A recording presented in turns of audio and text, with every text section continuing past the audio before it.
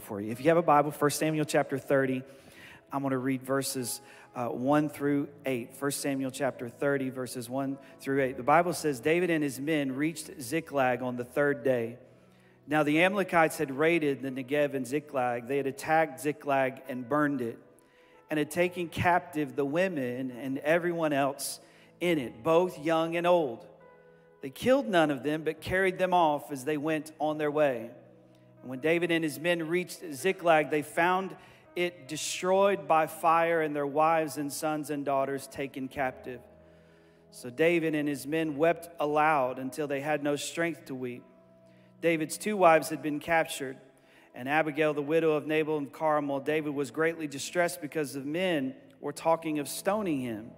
Each one was bitter in his spirit because of his sons and daughters. But David found strength in the Lord his God. And then David said to Abiathar the priest, the son of Ahimelech, "Bring me the ephod." Abiathar brought it to him, and David inquired of the Lord, and he asked this question. He said, Shall I pursue this raiding army? Will I overtake them? Pursue them, he answered. You will certainly overtake them and succeed in the rescue. Wow. I want to read verse 9. David and the 600 men with him came to the valley where some stayed behind. 200 of them were too exhausted to cross the valley, but David and the other 400 continued in the pursuit. They found an Egyptian in the field and brought him to David. They gave him water to drink and food to eat. And the Bible says, David asked him, "Where do you belong?" Or who do you belong to? Where did you come from? He said, "I'm an Egyptian, the slave of an Amalekite. My master abandoned me here when I became ill 3 days ago.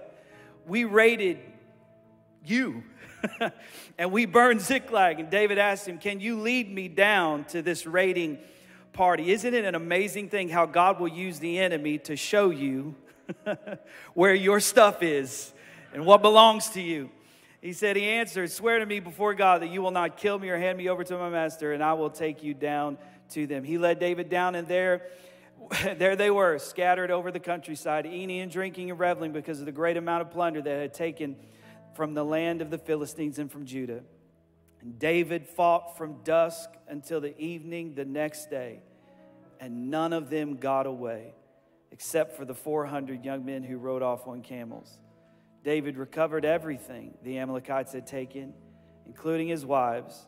Nothing was missing, young or old, boy or girl. Whew, I love that. Plunder or anything else they had taken, David brought everything back. David brought everything back. Father, in Jesus' name, we thank you for your word. We pray over these next few moments you would speak clearly to us. Help us to hear what the Spirit of the Lord is trying to say to us today. In Jesus' name we pray. Everyone said, amen. Well, 1 Samuel chapter 29 tells us where David has been and why David and his men are coming back into the situation. They've been out trying to get in a fight. They were actually trying to get into a fight. They were trying to fight against God's people with the Philistines. David, who started out with so much purpose and so much promise, is in a place right now where he is as far away from the purpose and the promise that it seems he has ever been in his life. The Bible tells us here in 1 Samuel 29 and 30 that he's been hiding in a place called Ziklag from Saul. The word Ziklag is such an interesting word. It means winding, twisting movement, or course. And David has found himself in this place where he's created an alliance with his enemy, the Philistines. And he and his men are getting ready to fight against the Israelites. And then all of a sudden, in 1 Samuel 29, some of the commanders start to recognize who David is. They even remembered the song that was sung about David. Saul has slain his thousands and David his tens of thousands. And they look at each other and they're like, "Isn't this the guy that they wrote this song about?" So David's friend comes to him and he says, "Hey, listen, I love you and I trust you, but none of these commanders trust you.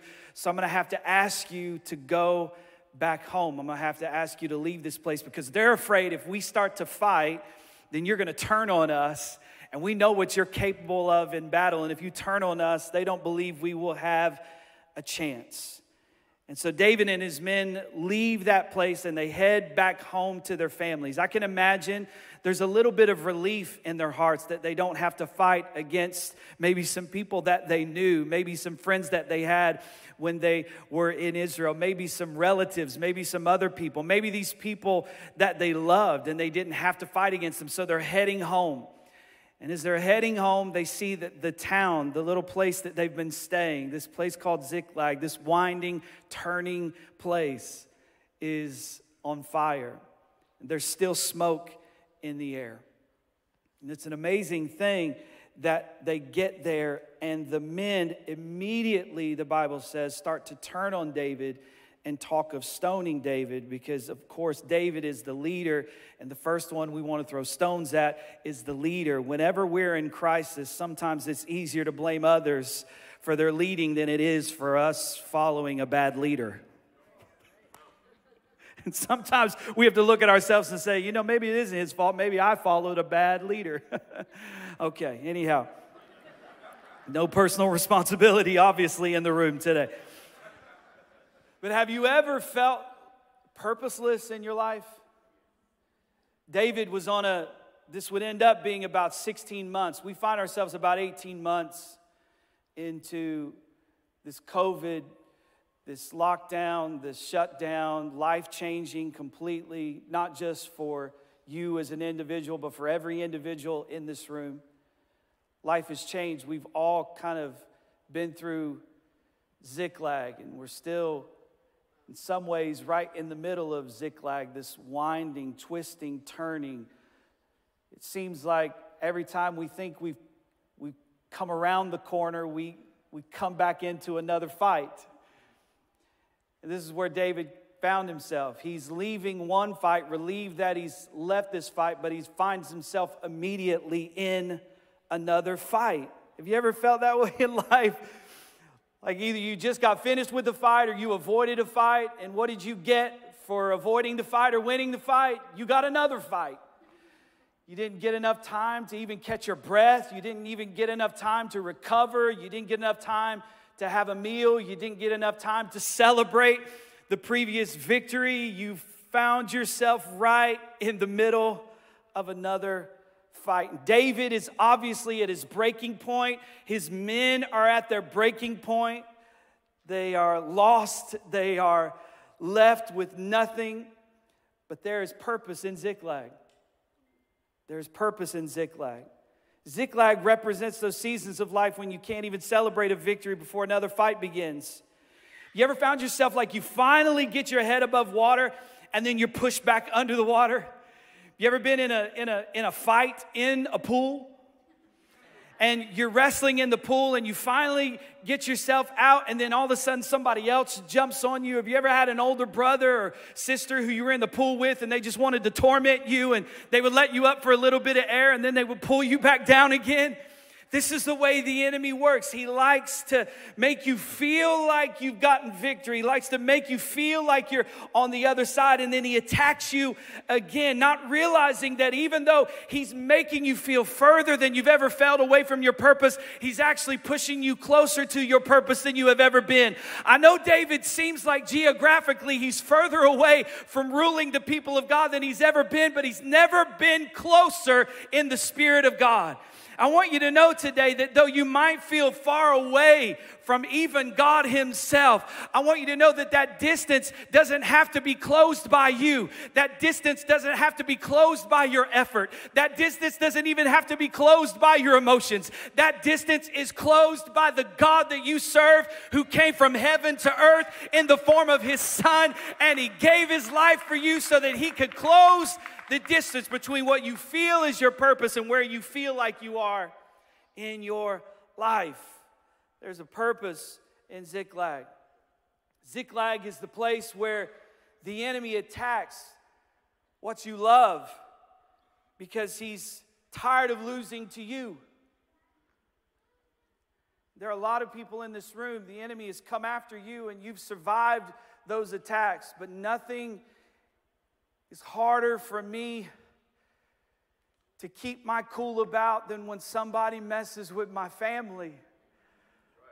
Like, I get it, devil. You don't like me. You don't want me to be who God's called me to be. I get you coming after me, but now you're coming after my kids. You're coming after my family. You're coming after the people I love. And he does this because he knows he can't defeat you.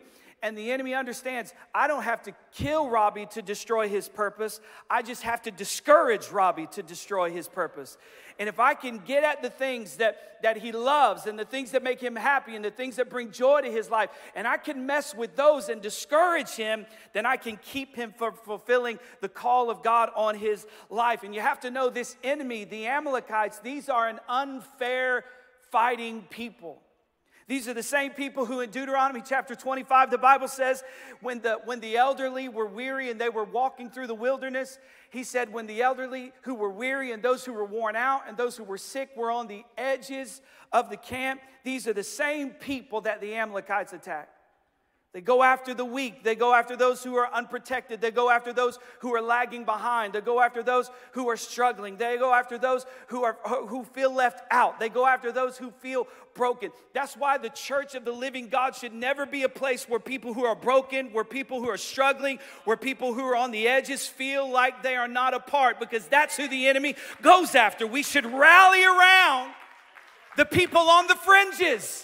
We should rally around the people on the edges. We shouldn't rebuke people because they haven't been coming to church. We should rally around them in their time of need. We shouldn't rebuke people because they're discouraged. No, we should rally around them in their time of need. We shouldn't rebuke people because of their doubting. No, we should rally around the people who are lagging behind so that the strong can take the attack from the enemy. Could somebody in the church say amen? Ziklag is the place where the people and the things that you thought you could count on let you down. This is a serious amount of rejection that David and his men are feeling right here. Not only have they been rejected by Saul, Saul's actively trying to kill David. The Philistines don't even want him. Have you ever been in a place in your life where you didn't feel like you fit in with the Christian crowd, but not even your worldly friends wanted you anymore? Not even your drinking buddies wanted to hang out with you anymore. Not even the people that you used to do some crazy stuff with wanted to mess with you anymore. Rejected by your home, rejected by Philistines, rejected by your friends. David's friends are turning on him. And this is an interesting situation because David finds himself in a place that his talent cannot get him out of this time. David finds himself in a battle that a slingshot can't get him out of, that his harp can't get him out of. You ever found yourself in a place that your education couldn't get you out of?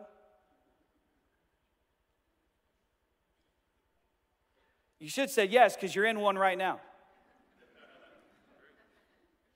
The smartest people in the world don't know what they're doing right now. You know what I wish I heard a lot more of right now? I don't know.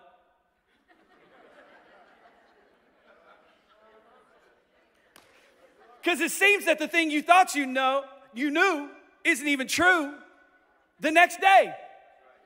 I just wish the world was full of a lot more people who just said, I don't know. Wow. I just don't know. I don't have all of the answers. The most educated people in the world are struggling with this disease. The greatest scientists on the planet are struggling with this disease. What makes you think? Because you read an article online, you are all of a sudden the master of this disease. At some point in your life, you just got to look at this situation and say, I don't know. My talent can't get me out of here. My slingshot isn't going to win this one for me. Why does stuff like this happen? It happens because sometimes our plans have to die for God's plan to survive.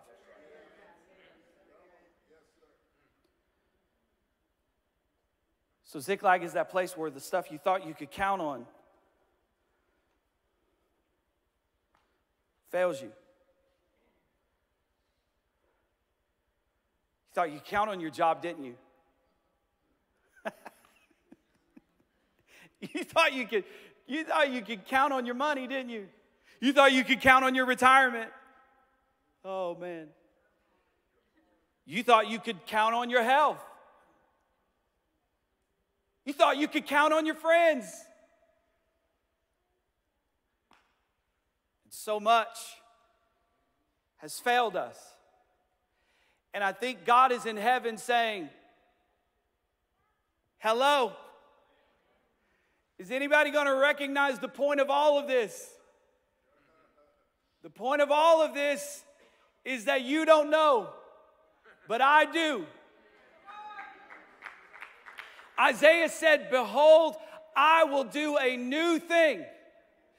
I love this because God says, I will do it. And in a world where we're looking to, what's the government going to do? What's Dr. Fauci going to do? What's the school board going to do? What's my business going to do? God is looking for a church who looks to him and says, God, I don't really care what they're going to do because they're going to do one thing and they're going to change their mind tomorrow. God, I want to know, what is the new thing that you are trying to do? What's your plan, God? Ziklag is the place where your pain empties you of your tears, and God fills you with his power. Psalm 126, 5 and 6 says, those who sow in tears will reap in joy. I got a problem with people that don't cry.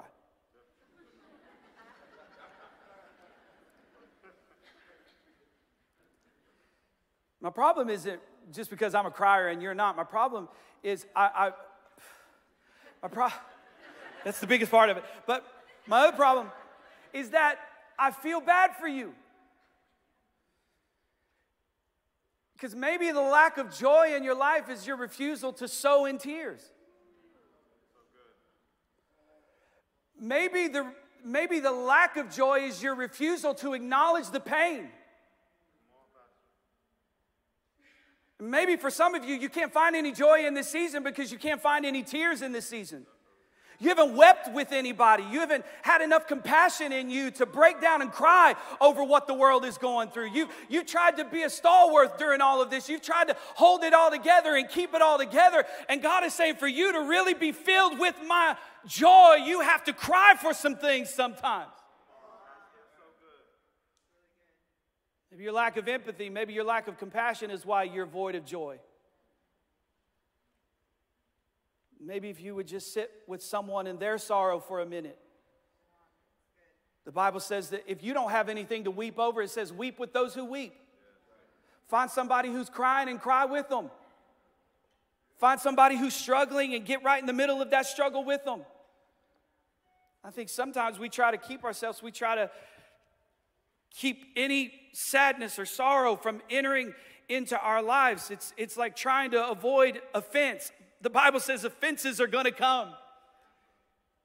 Trouble is going to be with you. Sadness is going to be with you. Difficulty is going to be with you. And if you try to avoid it all, you'll miss out on true joy. Because when you get to the end of yourself is when you finally start to experience the power and the presence of God. The Bible says that he is near to the brokenhearted. And maybe you don't feel like God is near to you because you haven't been brokenhearted. Maybe your heart is broken, but you keep masking it with personal strength and pulling yourself up by your bootstraps and holding it all together and being strong. But I want to encourage you. Go ahead. Let the brokenness flow so that God can fill you with his power. God is not offended at your brokenness. God is offended when you pretend like you're not.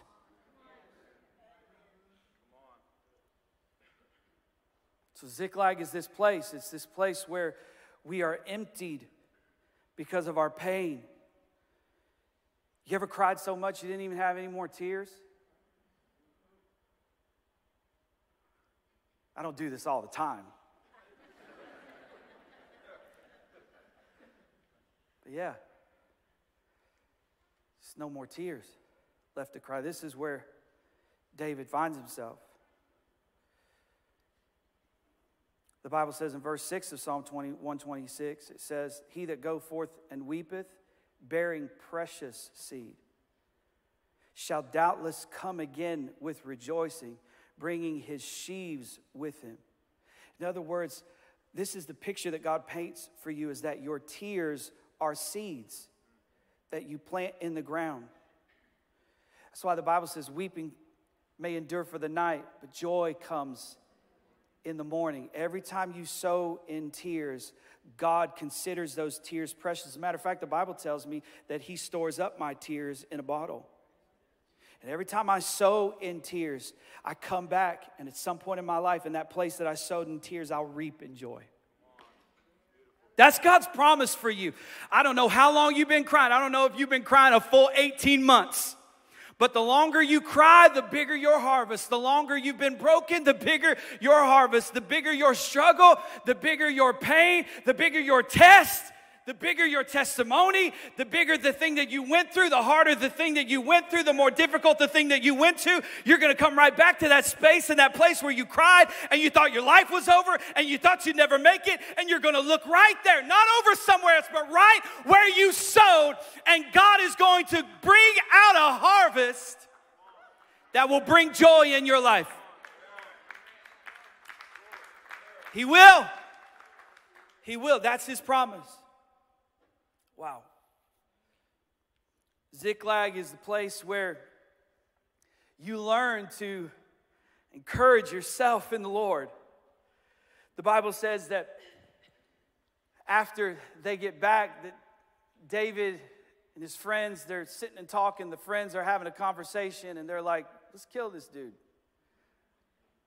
Because nothing will help us win the victory like taking out our greatest warrior. That's what we should do. The church is really good at elevating people and then tearing them down. We got to stop this. We got to stop this. We should be a people who, yes, people are going to fall, people are going to make mistakes, but we don't want to destroy one another. We want to restore one another. Once somebody's sin has been found out, once somebody has been dealt with, then the goal of Christianity is not to keep them down. The goal is to restore them back to everything that God had for them in the first place. You know what brings joy to my heart? Every now and then I'll be turning through a station, I'll see Jimmy Swaggart still singing, still preaching. Some people are like, how dare he? Why not? He serves the same God that forgave you for all the trash you've done.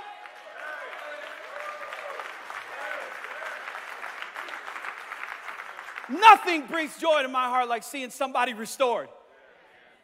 Seeing somebody who the world will look at and say they'll never, ever be able to do that again. Seeing them restored. I love to see people's lives restored because it's just a smack in the face of the devil who'd like to condemn them straight to hell. But we serve a God who didn't come to condemn the world, but to save the world. Come on, church. We should be a people about restoration. Giving hope back, giving life back. Restoring people to their purpose. Whew. I love this about God. So he learns. So these men are about to take him out, and the Bible says that he's like, okay, I'm going to have to do something different. Can't play the harp for this one. And some of us, man, that's what we want to do, right? When we find ourselves in a difficult situation, we just want to put some music on and disappear. Have you ever done it? Oh, man, I've done it. Nothing helps me when I'm in my moods like some Coldplay. Just like sit in my car and just like listen to some Coldplay. And just cry to fix you. When the tears come streaming down your... Yes, God. You're like, wait, this is Coldplay. This is not worship. Or, if I'm in a situation, you know what I like to do? I like to start throwing stones with my slingshot. But David, he can't do it. He can't. There's no harp that can save him. There's no stone that can save him. The Bible says David he's got to pray. He's got to pray. The prayer, above all things, is a declaration of surrender. David knows how to play the harp. David knows how to throw a stone. But he's like, I can't control this one. I've lost all power in this one. This one is going to require total surrender to the will and to the plan of God. So the Bible says, David inquired of the Lord. And when the Lord answers, I love the way the Lord answers, because the Bible says, David asked the Lord, he said, God, should I pursue these people? God says, go for it, David, I'll be with you. Take back everything that the devil stole from you. I love this because God doesn't go, hey, Dave, listen, nice of you to finally ask me a question in 16 months. You know, Dave, you're actually here with your friends about to kill you because of a bad decision you made 16 months ago. You know this is your fault. And before I answer your prayer, and before I even give you my stamp of approval to go get your stuff back, I just want you to wallow in your mistakes for a few minutes. I just want you to sit here in the mess that you create. Look around. Your friends want to kill you. The Philistines don't even want you. Saul is after you. And all of this happened because of a decision you made, Dave. Look at yourself. And this is how some of you think God talks to you and thinks about you when you mess up. And you come back. That's why so many people are afraid to come back, because they think they're going to have to sit in this session where God just says, I told you so for an hour and a half. Listen, I appreciate your prayers, but I want you to know that this is all your fault. I appreciate you asking for forgiveness, but I want you to understand something, that you wouldn't even have to ask for forgiveness if you would have listened to me in the first place. I love that God doesn't remind him of his mistakes. He just points him towards his future. See, this is how you can know the difference between, is God talking to me or is the devil talking to me? The devil can only talk to you about your past and your present, but God has forgiven you of your past, is with you in the present, and is always pushing you towards your future. Well, Dave, you're unqualified to go after this. I guess you'll just have to start all over again and build a whole new life and a whole new family. You lost out on this one, you know. 1 Samuel 27:1. This all started because of something David said to himself. In 1 Samuel 27, the Bible says, David thought to himself, because Saul was throwing spears at him, David thought to himself, he said, one of these days I'll be destroyed. The best thing I can do, he said, is escape to the land of the Philistines. Then Saul will give up searching for me anywhere in Israel, and I will slip out of his hand. This whole 16 months started because of something David said to himself. So David recognized, if my life is going to change, if my situation is going to change, I'm going to have to start saying something different to myself. There's a story in the New Testament about a woman with the issue of blood. The Bible says she had seen all the doctors she could possibly see. She had spent all of her money trying to get better. And then the Bible says she finally said to herself, if I can just touch the hem of his garment, I will be made whole. And I want to ask you this morning, what do you need to start saying differently to you? Because I think you need to start talking to you the way God talks to you. Not the way you talk to you, not the way your father and mother talk to you, not the way your aunts and uncles talk to you. Even on their good days, they weren't as good as God. Even the best day your dad had in thinking about you wasn't as good as a bad day God has thinking about you. And guess what? God doesn't have any bad days thinking about you. So what's God thinking about me? What's God saying about me? So David in confidence says, God, should I pursue? God says, go get it all back. He could have focused on the mistakes that put him in this position, but he didn't. And I want to encourage you today to stop reminding yourself. Stop talking to yourself. Stop telling yourself things that God has already forgotten.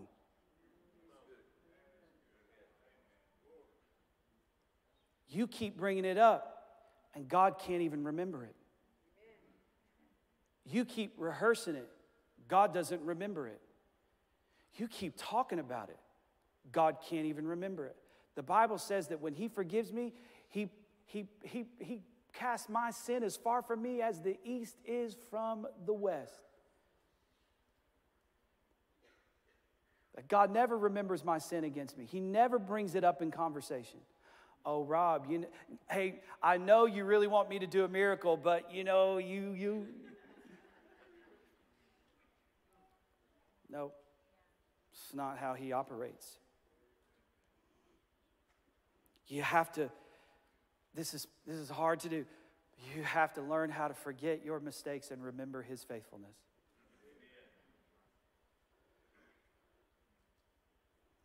Ziklag is the place where you discover that every rejection in your life is actually a blessing. Think about this. In 1 Samuel 29, David and his men are rejected by the Philistines. They won't let them fight with them. This battle would have lasted days, possibly weeks, could have even lasted months. What happens to David's wives, his children, his possessions after months and not 3 days?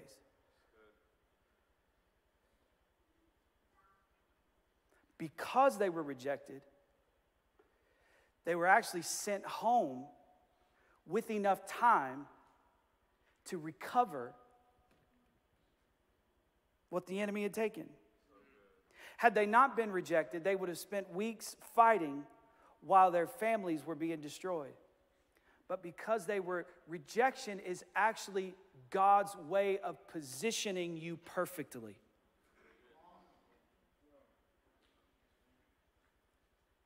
You're like, oh no, Rob, you don't understand, man. They were leaving me out. No, God was keeping you out.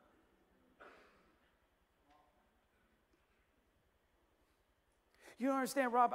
I'd be everything God called me to be if I hadn't been rejected so many times. No. That rejection was protection and it was placement.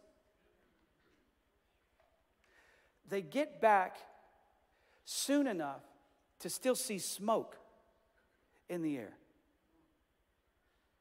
And some of you need to be grateful this morning. You need to give God the praise this morning because there's still smoke.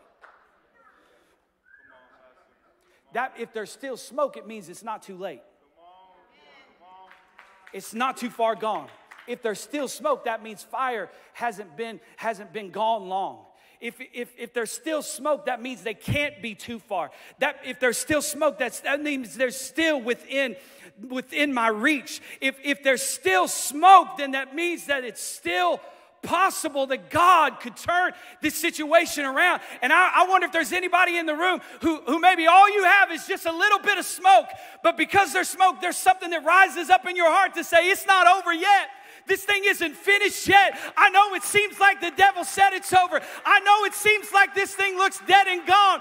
But God is in the business of giving back to me everything that I've lost. And God, I just want to take a moment and put my hands together and thank you for the smoke. I want to thank you for the smoke. I want to thank you. Other people are looking around the world and they're saying it's over, but I see smoke. I smell smoke. Thank you, Jesus. Come on, just stay standing if you would. If you're seated, will you stand with us this morning?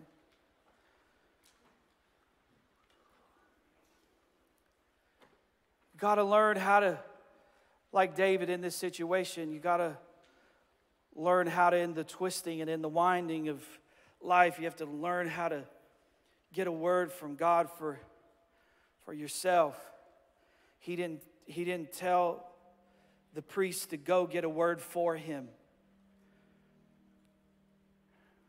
And listen to me. I'm so grateful that God gives me words for you every Sunday. But I need you to understand that you don't just need the words that I preach on Sunday. You need to learn how to get into a position of prayer and get a word from God for yourself.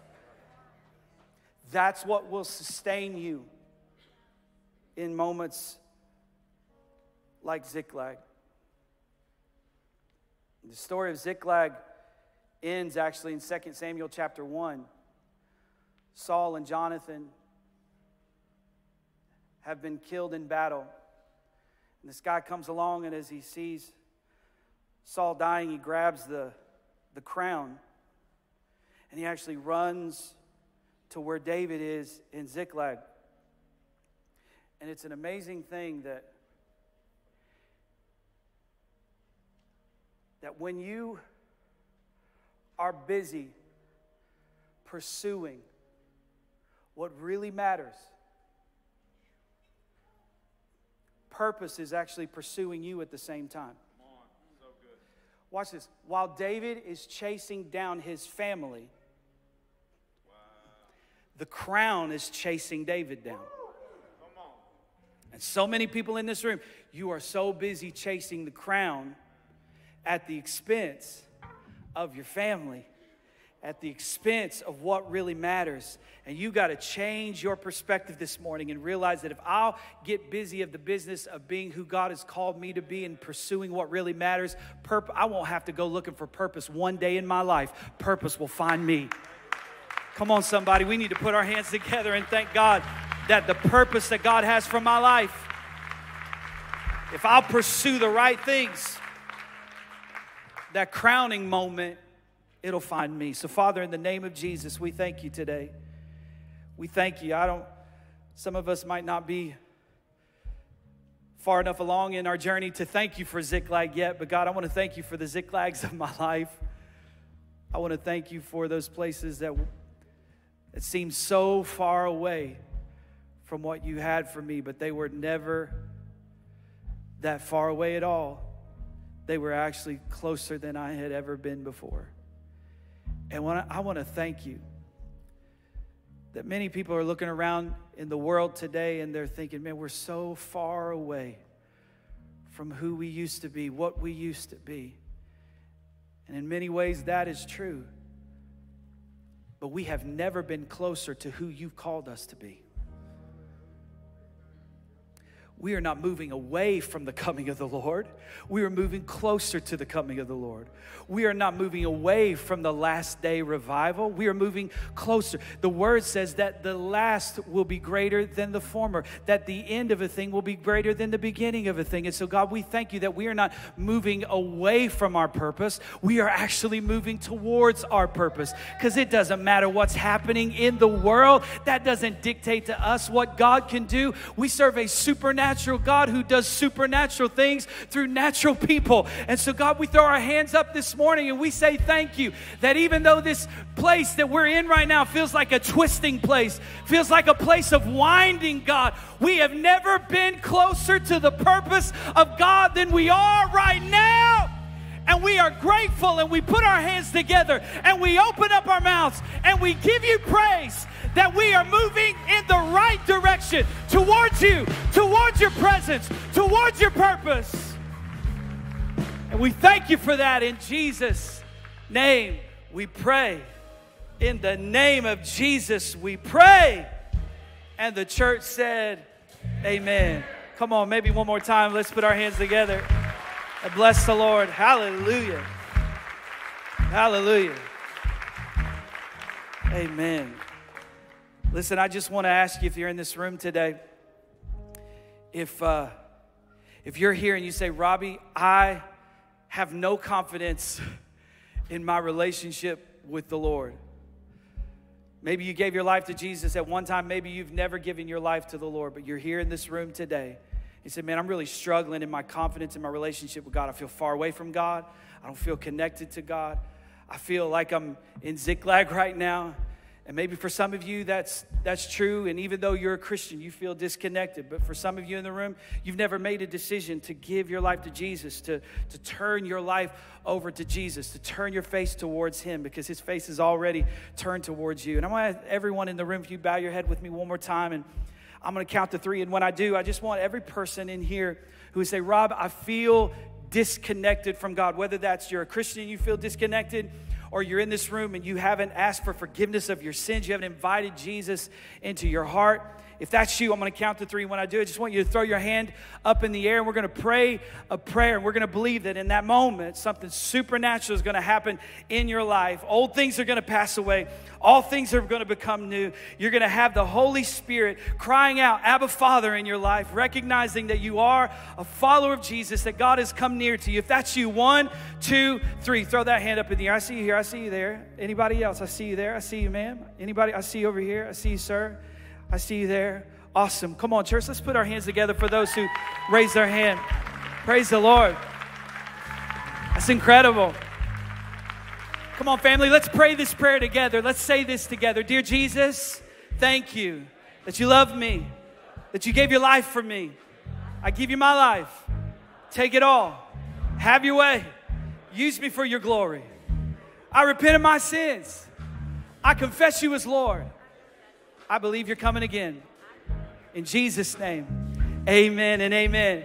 Come on, the Bible says whoever calls upon the name of the Lord shall be saved. Any saved people in the room this morning? Come on, let's rejoice. Hallelujah. Woo! Awesome. Awesome. Man, I've missed you. I've missed y'all. I was only gone for a week, and it feels like a month. Thank you for being here today. God bless you. And if you need prayer for anything, or if you made that decision today, we'd love to connect with you. You can text the word and the number on the screen. We'd love to connect with you. God bless you. Thank you for being here today. We'll see you very soon.